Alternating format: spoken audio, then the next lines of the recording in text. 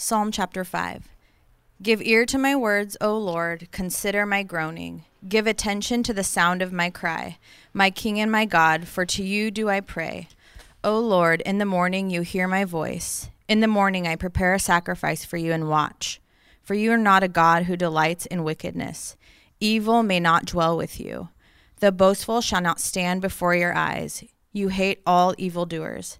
You destroy those who speak lies. The Lord abhors the bloodthirsty and deceitful man. But I, through the abundance of your steadfast love, will enter your house. I will bow down toward your holy temple in the fear of you. Lead me, O Lord, in your righteousness because of my enemies. Make your way straight before me. For there is no truth in their mouth. Their inmost self is destruction. Their throat is an open grave. They flatter with their tongue. Make them bear their guilt, O God. Let them fall by their own counsels. Because of the abundance of their transgressions, cast them out, for they have rebelled against you. But let all who take refuge in you rejoice. Let them ever sing for joy, and spread your protection over them, that those who love your name may exult in you. For you bless the righteous, O Lord. You cover him and with favor as with a shield. This is God's word. Let's pray together. Father, now that we have read your word, we pray, Lord, that you would give us ears to hear what the Spirit would say to us.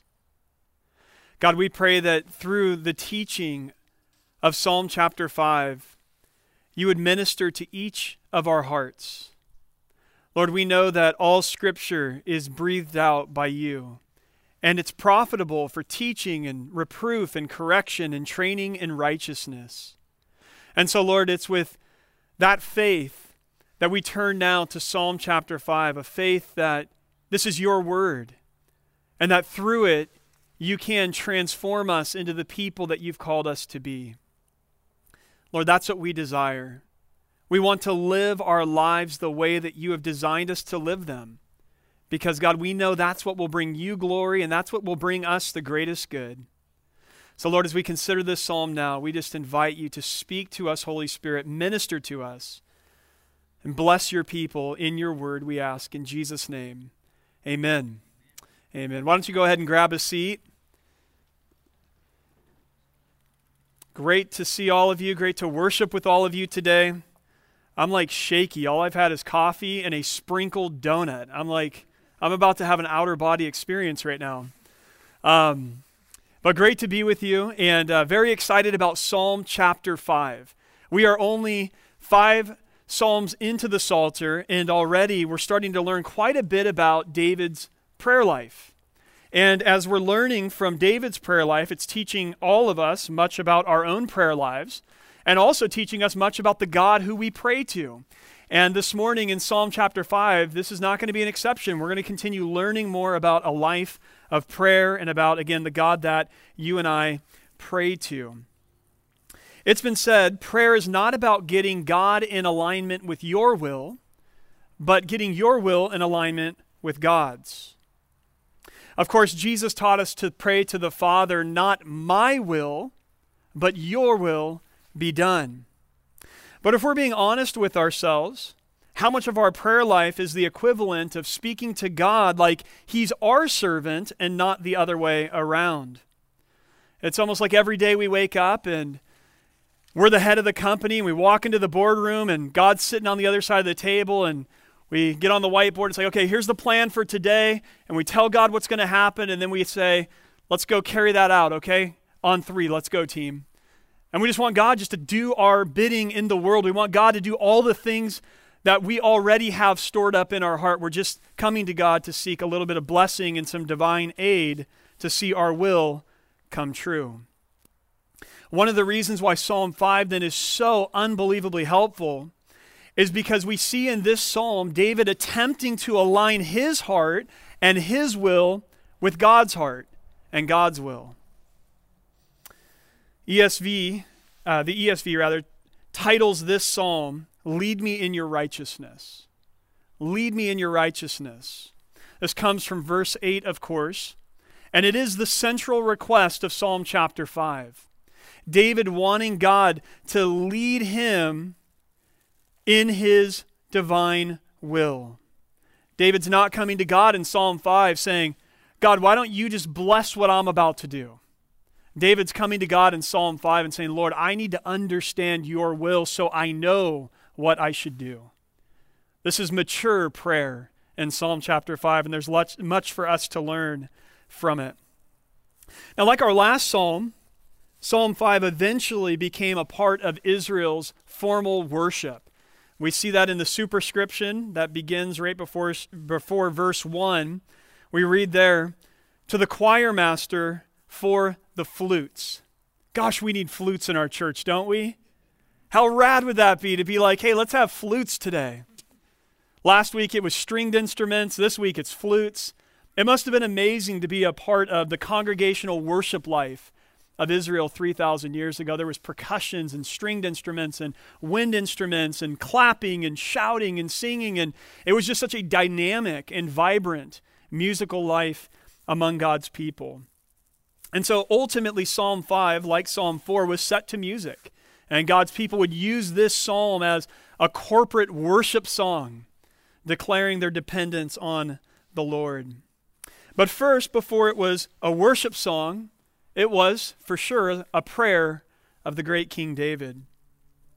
Now, structurally, there's 3 petitions in this psalm, or 3 requests, or 3 things that David is asking of God, and for simplicity's sake, I've broken them down this way for you. The 3 petitions are this. First, it's hear me. So the first thing that he's asking is, God, just hear me. This is verses 1 through 3. The second petition is lead me in verse 8. And then finally, it's bless us. He gets into the plural there. He's not just thinking about himself, but in 10 through 12, it's bless us. And we'll talk about who us is when we get there. Now, each of these petitions in Psalm chapter 5 is immediately followed with some reasons why David is asking for that thing in the first place, or why he thinks God should answer his prayer. These reasons begin with the word for, which means because. So David is going to, in this psalm, kind of have a flow like this. He's going to say, Lord, do this because of that. Lord, do this because of that. And then a third time, Lord, do this because of that. This is the way that the prayer is structured. So let's look then at petition number 1. What's the first thing that David is asking of the Lord as he comes to God in prayer in Psalm chapter 5? It's hear me. Again, look at verse 1. David says, give ear to my words, O Lord. Consider my groaning. Give attention to the sound of my cry, my King and my God. For to you do I pray. O Lord, in the morning you hear my voice. In the morning I prepare a sacrifice for you and watch. So David here, he cries out to God in prayer. Notice it. He says, give ear to my words, O Lord. Consider my groaning. Give attention to the sound of my cry. David here in Psalm 5 is once again distressed, and he's praying. Verse 8 tells us the occasion for this prayer is because of my enemies. But we'll get more into that in a moment. For now, just notice that again, David is distressed and he's praying. And he wants God to hear his prayer. Now, 4 times David addresses God directly in these first 3 verses. The first and the fourth direct address to God come in the form of David using God's proper name, which is Yahweh, YHWH. And so the first and fourth address to God, David is using the word Yahweh, which is, as you know, God's covenant name, God's special name that he revealed to his people, starting with Moses at the burning bush in Exodus 3.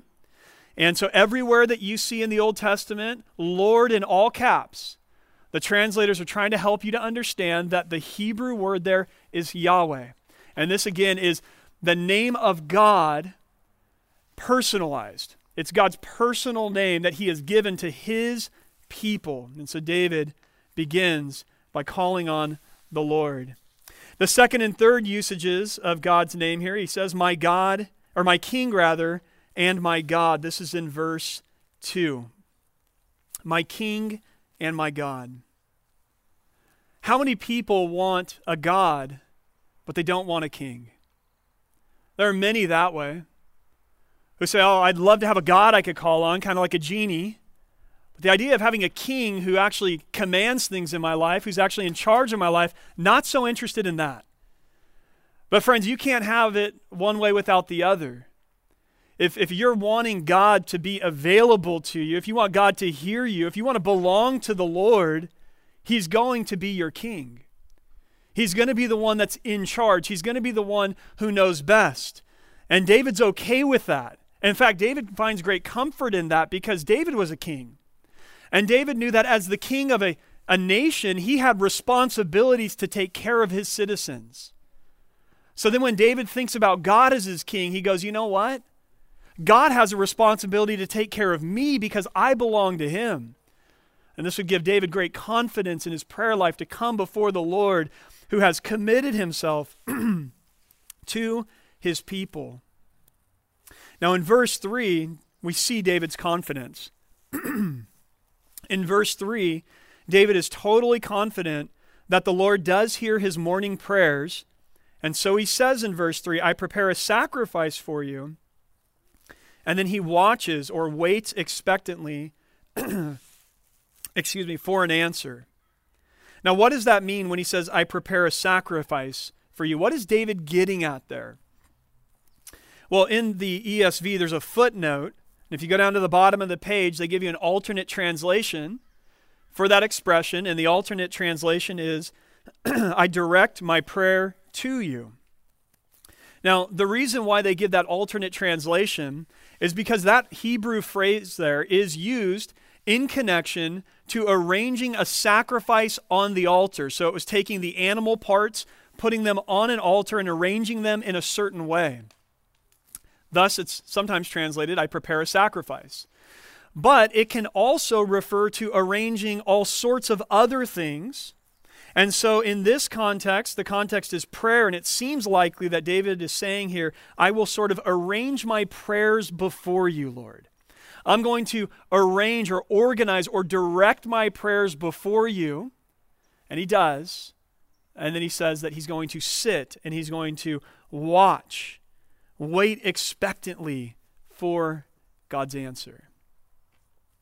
Now that right there is a posture of faith in prayer. Have you ever wondered what it looks like to pray in faith? We talk about that a lot in the church. You know, we need to pray in faith. What does that look like? Well, we see it right here. Faith not only draws us to pray, but it draws us to expect the answer to what we've asked for. Let me say that again. Faith not only draws us to pray, but it draws us to expect the answer for the thing that we've asked for. In Hebrews chapter 11, verse 1, we read this, Now faith is the assurance of things hoped for, the conviction of things not seen. So there in Hebrews 11, we understand that when we try to wrap our minds around faith, faith is an assurance or a confidence that we have of things that we are hoping for. So even though the thing is not here yet, we are believing, we are trusting, we are assured, we are confident that we will in fact possess that thing. So when it comes to faith and praying in faith, what that looks like is that even though we are requesting something that has not happened yet, we are trusting and we are confident that that thing will come to pass. Now the question is, where does that kind of confidence in prayer come from? It almost seems a little presumptuous. Where does a person get that kind of confidence in prayer? Well, we're going to get to that in a moment. So hold that thought.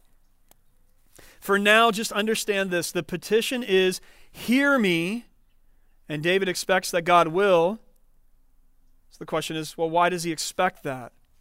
Verses 4 through 7 are going to give us the answer. So look at your Bible again. Psalm chapter 5, verse 4. Here comes the because, right? It begins with the word for. He says, for or because you are not a God who delights in wickedness, evil may not dwell with you. The boastful shall not stand before your eyes. You hate all evildoers. You destroy those who speak lies. The Lord abhors the bloodthirsty and deceitful man. But I, through the abundance of your steadfast love, will enter your house. I will bow down toward your holy temple in the fear of you. So why is David confident that God is going to hear him? Simply put, David says, because you don't hear the wicked, and I am not among them. That's verses 4 through 7, as simply as I can put it. He says, because you don't hear the wicked, or you don't allow the wicked in your presence, but I am not among them. I'm not part of that group, so that's why you're going to hear my prayers. Okay, let me break this down here. Let me break those two ideas in half, that he doesn't hear the wicked, and David is not among them, and let's explain this. So he begins with the big idea in verse 4. Verse 4 says this, again, he says, you are not a God who delights in wickedness. Evil may not dwell with you.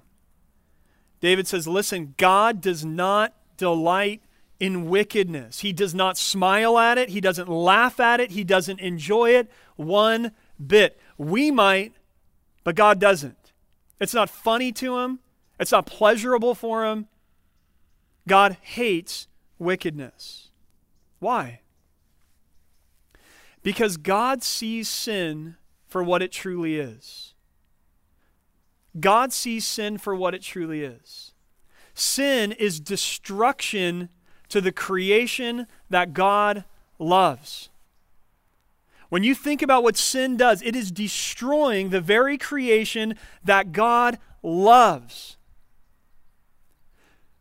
Whether it's you sinning against God, what's happening there? When a person sins against God, they're hurting themselves. When you sin against another person, you're hurting that other person.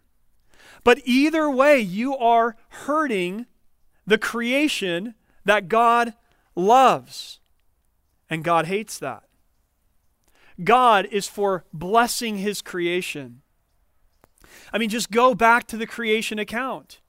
In Genesis 1 and 2, God is creating the world. And he creates Adam and Eve, and he sets them in this beautiful garden, a garden called delight. And everything that God creates for this couple is only good. And when God surveys everything that he created, he looks back and he delights in the creation, and he says that it is all very good. God had just blessed his creation. And then sin happens in Genesis 3, and destruction enters in, and the very objects of God's love are now experiencing destruction, and God in his love is opposed to that.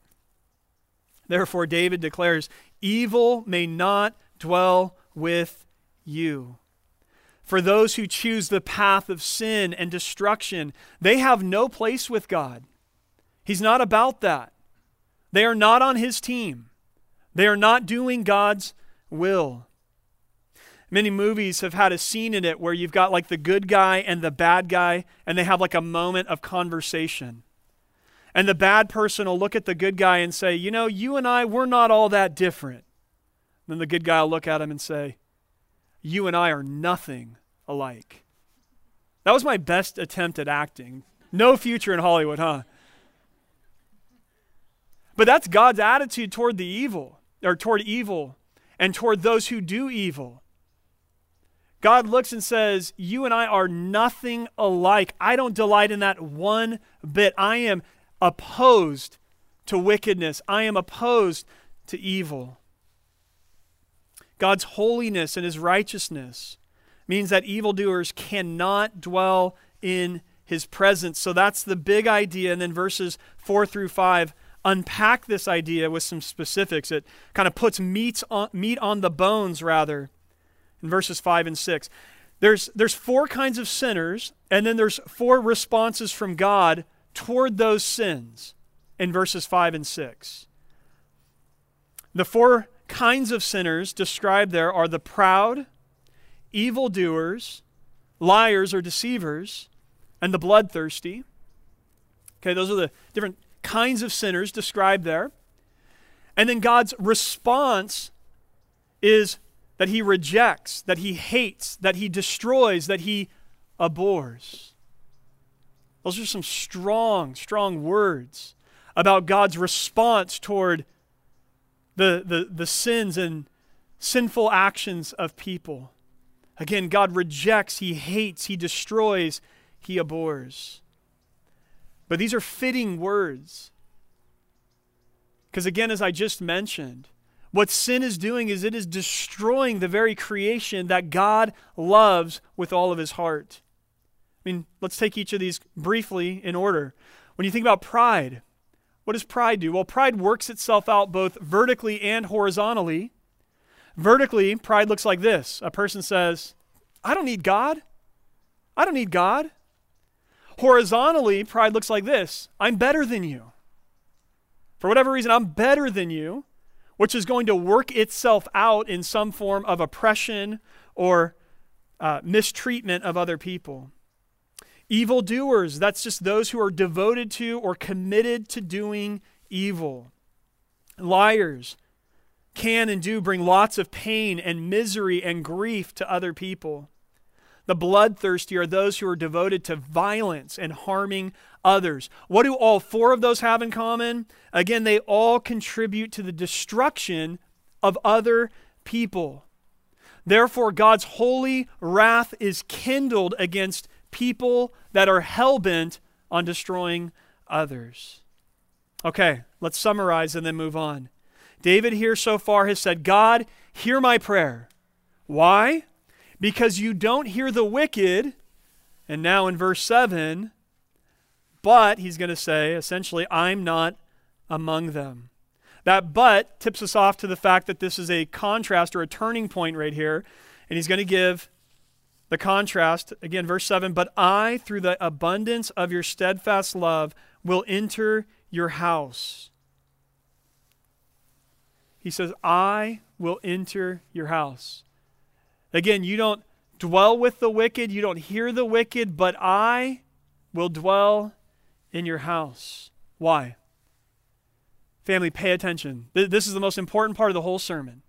Pay attention right now. Why is David going to enter God's house? You would expect him to say, but I, because of my own righteousness, because of my own goodness that is so far superior to the wicked, I will enter your house. But David does not say that.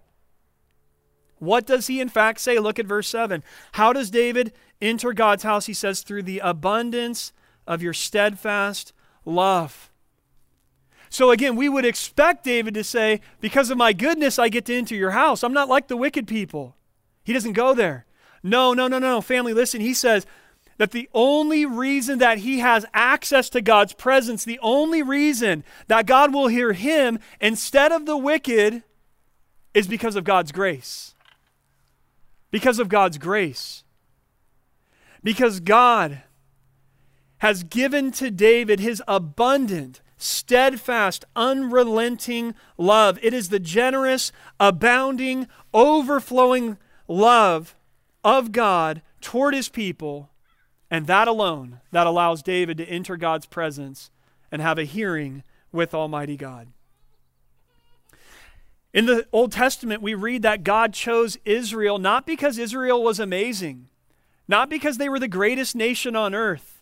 God chose them because he simply loved them and he placed his love on them. Deuteronomy 7 through 8 tells us this, and it's kind of God not mocking his people, but kind of setting the record straight for them. Deuteronomy 7:7.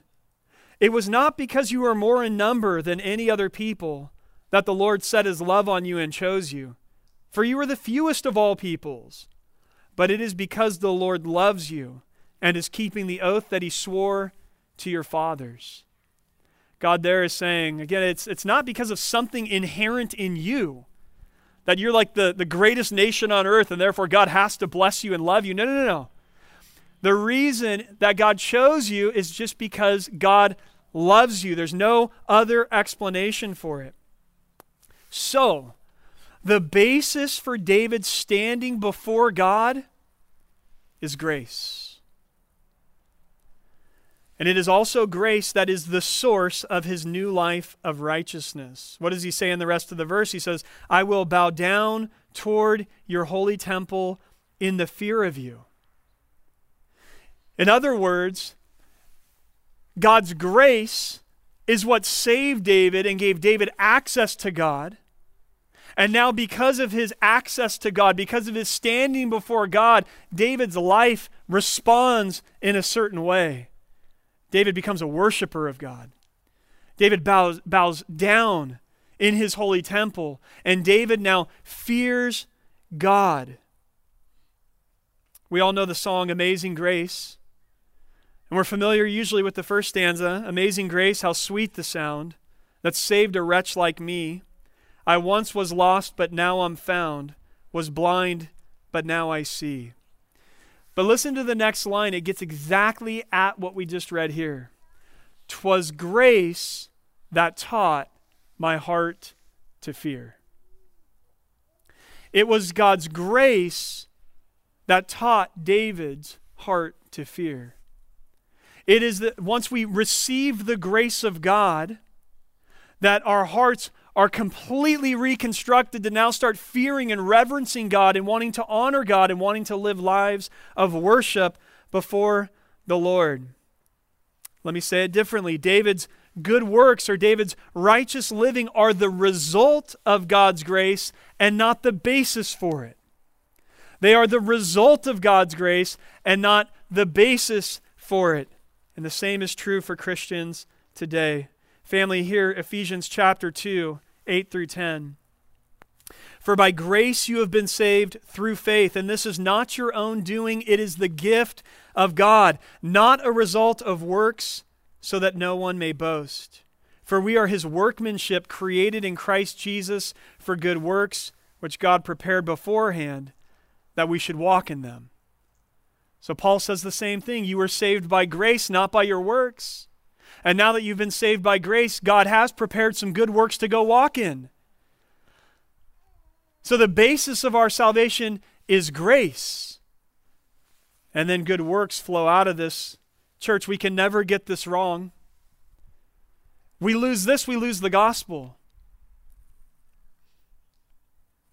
Getting this wrong is the summary of nearly every false religion on planet Earth.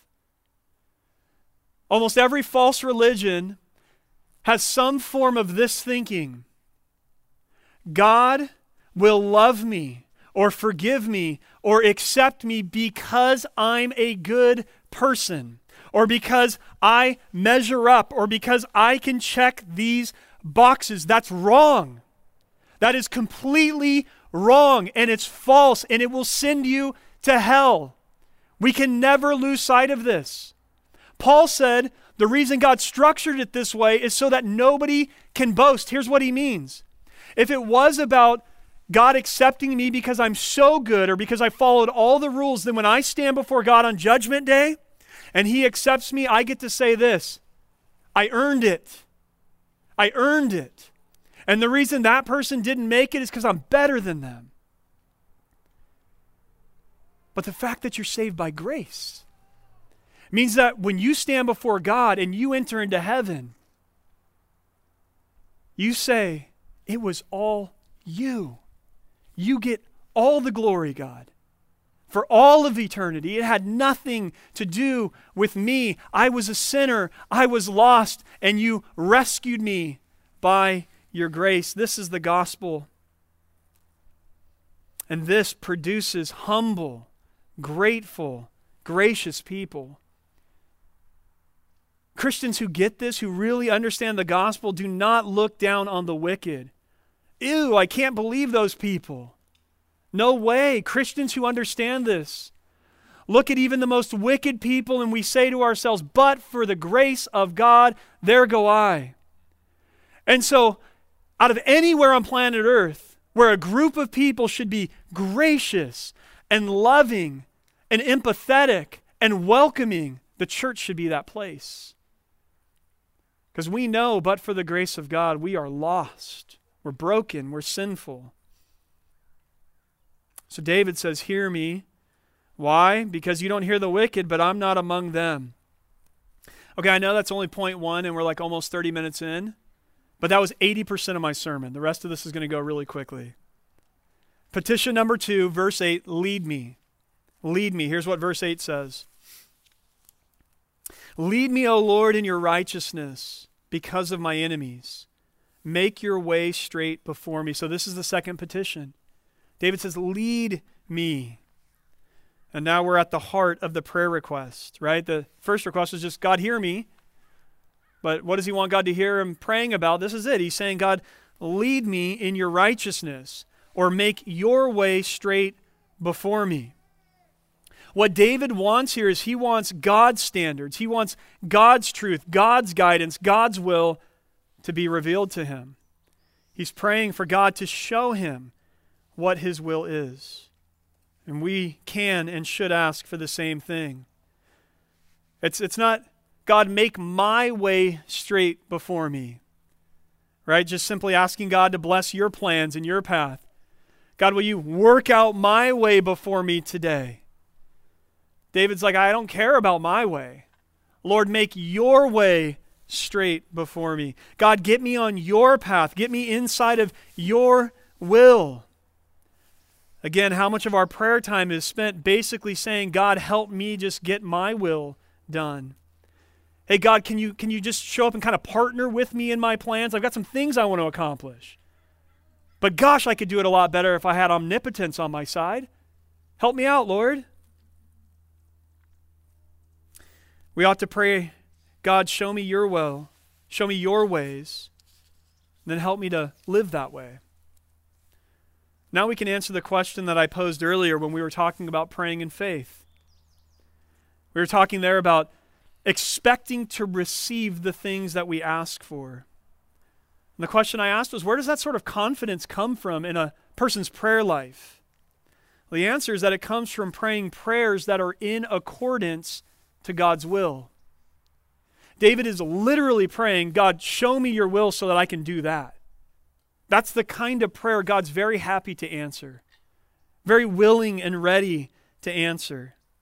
In 1 John 5:14, we read, and this is the confidence that we have toward him, that if we ask anything according to his will, he hears us.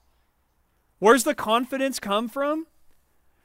What kinds of prayers could we pray and then sit there like David and say, I'm going to watch for the answer to happen? Prayers that are according to the will of God. Well, Daniel, how do I know the will of God? The Word of God. We read the Scriptures and we start learning that God's will is revealed to us there. And when you start praying in alignment with what God already desires for you in his will, you can sit back and say, this is about to happen.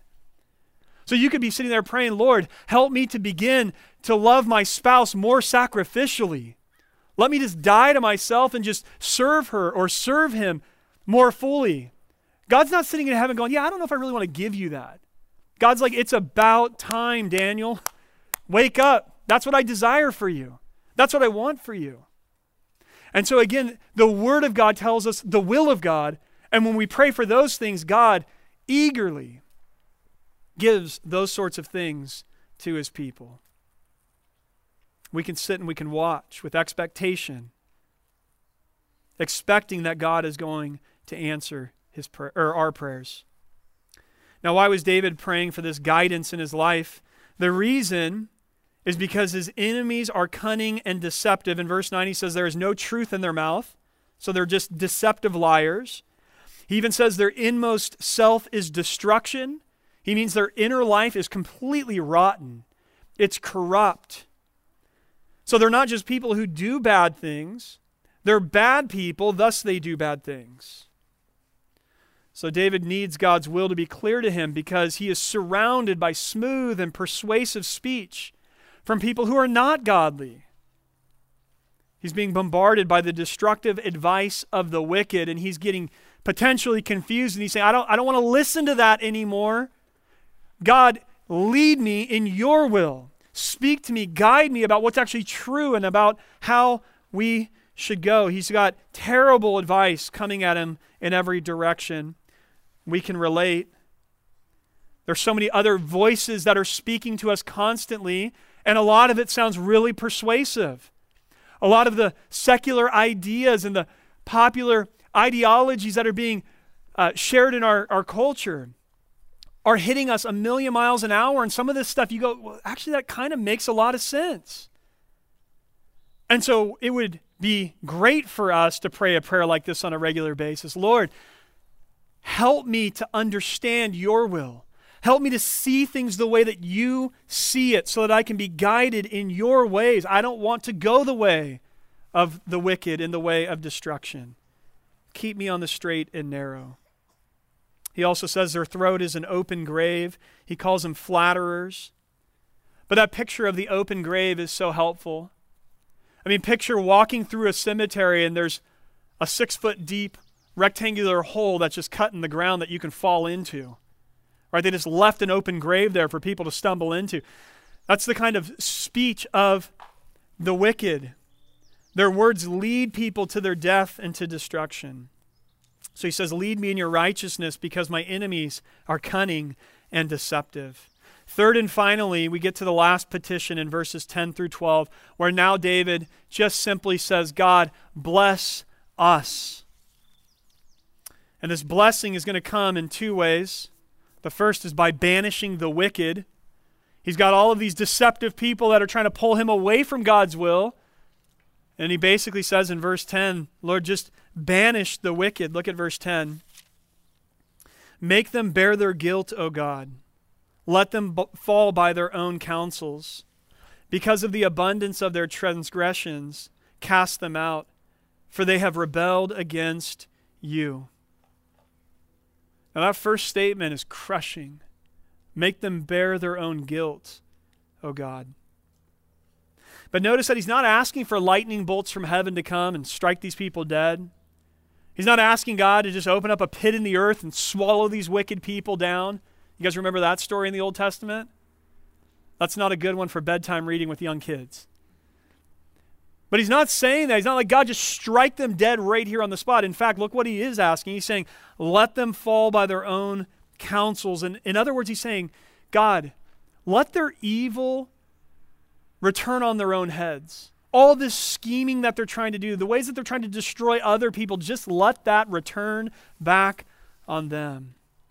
So Lord, bless us by first banishing the wicked, and then second, by giving joy and protection to me and all others who also trust in you. We see this in verse 11.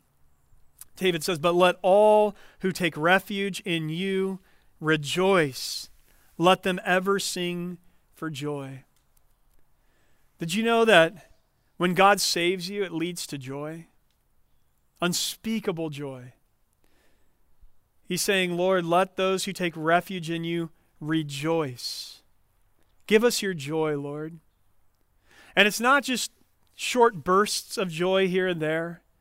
He qualifies it in the next statement. He says, let them ever sing for joy.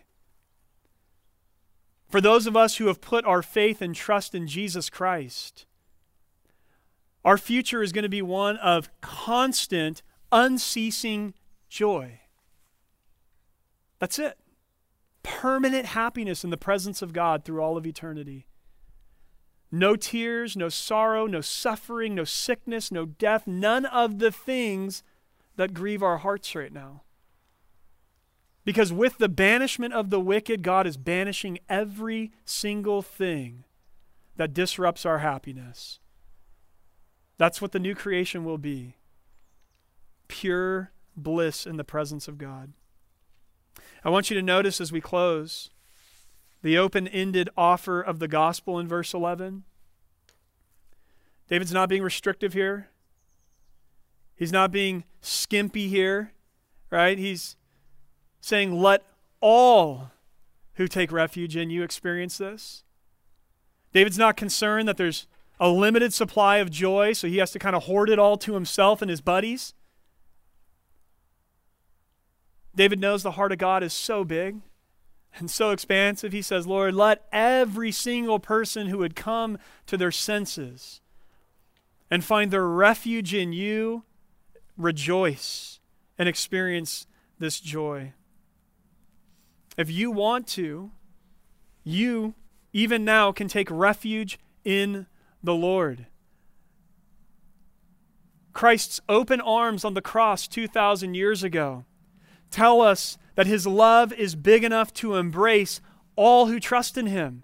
There's no limit to this. Anybody who flees to him and looks to him and his life and his death on the cross and his resurrection from the grave and says, that's what I'm banking my life on, you will experience God's forgiveness and God's joy and God's salvation. So God, give us your joy. And he also, of course, talks about God's protection. Spread your protection over them, that those who love your name may exult in you. That's an interesting word, exult. It basically means delighting in. I love this. Again, when God saves us and when God protects us because he's our God and our King and our Savior, it actually causes us to start delighting in him. If you've come to church this morning and you think that Christianity sounds boring, or that Christians are living a life where they're going, I really wish I could live another way, but I'm scared of going to hell, and so I'm going to do these things that I really don't want to do because God's making me, you're totally not getting it. When God gets a hold of us, it changes us. We delight in the Lord. We exult in him because he's awesome, and he's wonderful, and he's kind to his people, and he's a good father. And he fills our hearts with joy and gladness. In Psalm 3, we learn that God is a shield of protection around his people. Now here in Psalm 5, we see that God's favor is like a shield around his people. If you belong to Jesus Christ, then you are literally hemmed in on every side with God's favor. His favor is all around you. You are his son. You are his daughter. He loves you. You are the apple of his eye, and his heart is only ever to bless you. It's amazing. These are the realities for those of us who belong to the Lord. I hope you can see Psalm 5 is a great prayer. It's an amazing prayer. It's an amazing song. David says, hear me, because although you don't hear the wicked, by your grace I'm not among them. Lead me in your ways, because the wicked are persistent and persuasive in trying to pull me away. Bless me by banishing the wicked and giving joy and protection to all of us who trust in you. And David says, and Lord, as you do that, we will exult in you and ever sing for joy. Amen? Amen. Father, you are such a good God. If only the world could taste and see that the Lord is good, they'd be with us even now worshiping you. God, we know what it is to belong to our great God and our great King, who loves us with an everlasting love. And Lord, I pray this morning that you would once again stir our hearts, that once again you would strengthen our faith and our trust in you. Because like the psalmist of Psalm 5, we do have enemies, so to speak, all around us, the devil and the world and the flesh. And we have got so many persuasive words and so many flattering tongues and so many deceptive lies that are being shared with us every single day. And sometimes, to be honest, Lord, it's dizzying and it's disorienting. And so this morning, as your people, we would say, like David some 3,000 years ago, Lord, would you lead us in your righteousness? Would you lead us in your way? God, would you this week, as we get into your word, God, would you give us understanding? Would you help keep us firmly rooted on the truth of your word? Would you help us to distinguish between truth and lies in the culture around us? And Lord, would you help us to walk in the way that we should go? We want to do that, Lord, because we trust you. We trust your way more than we trust our own. Lord, we want to experience your favor and your blessing. We want to be under the shadow of your wings, protected by you. And so, Lord, this week, guide us.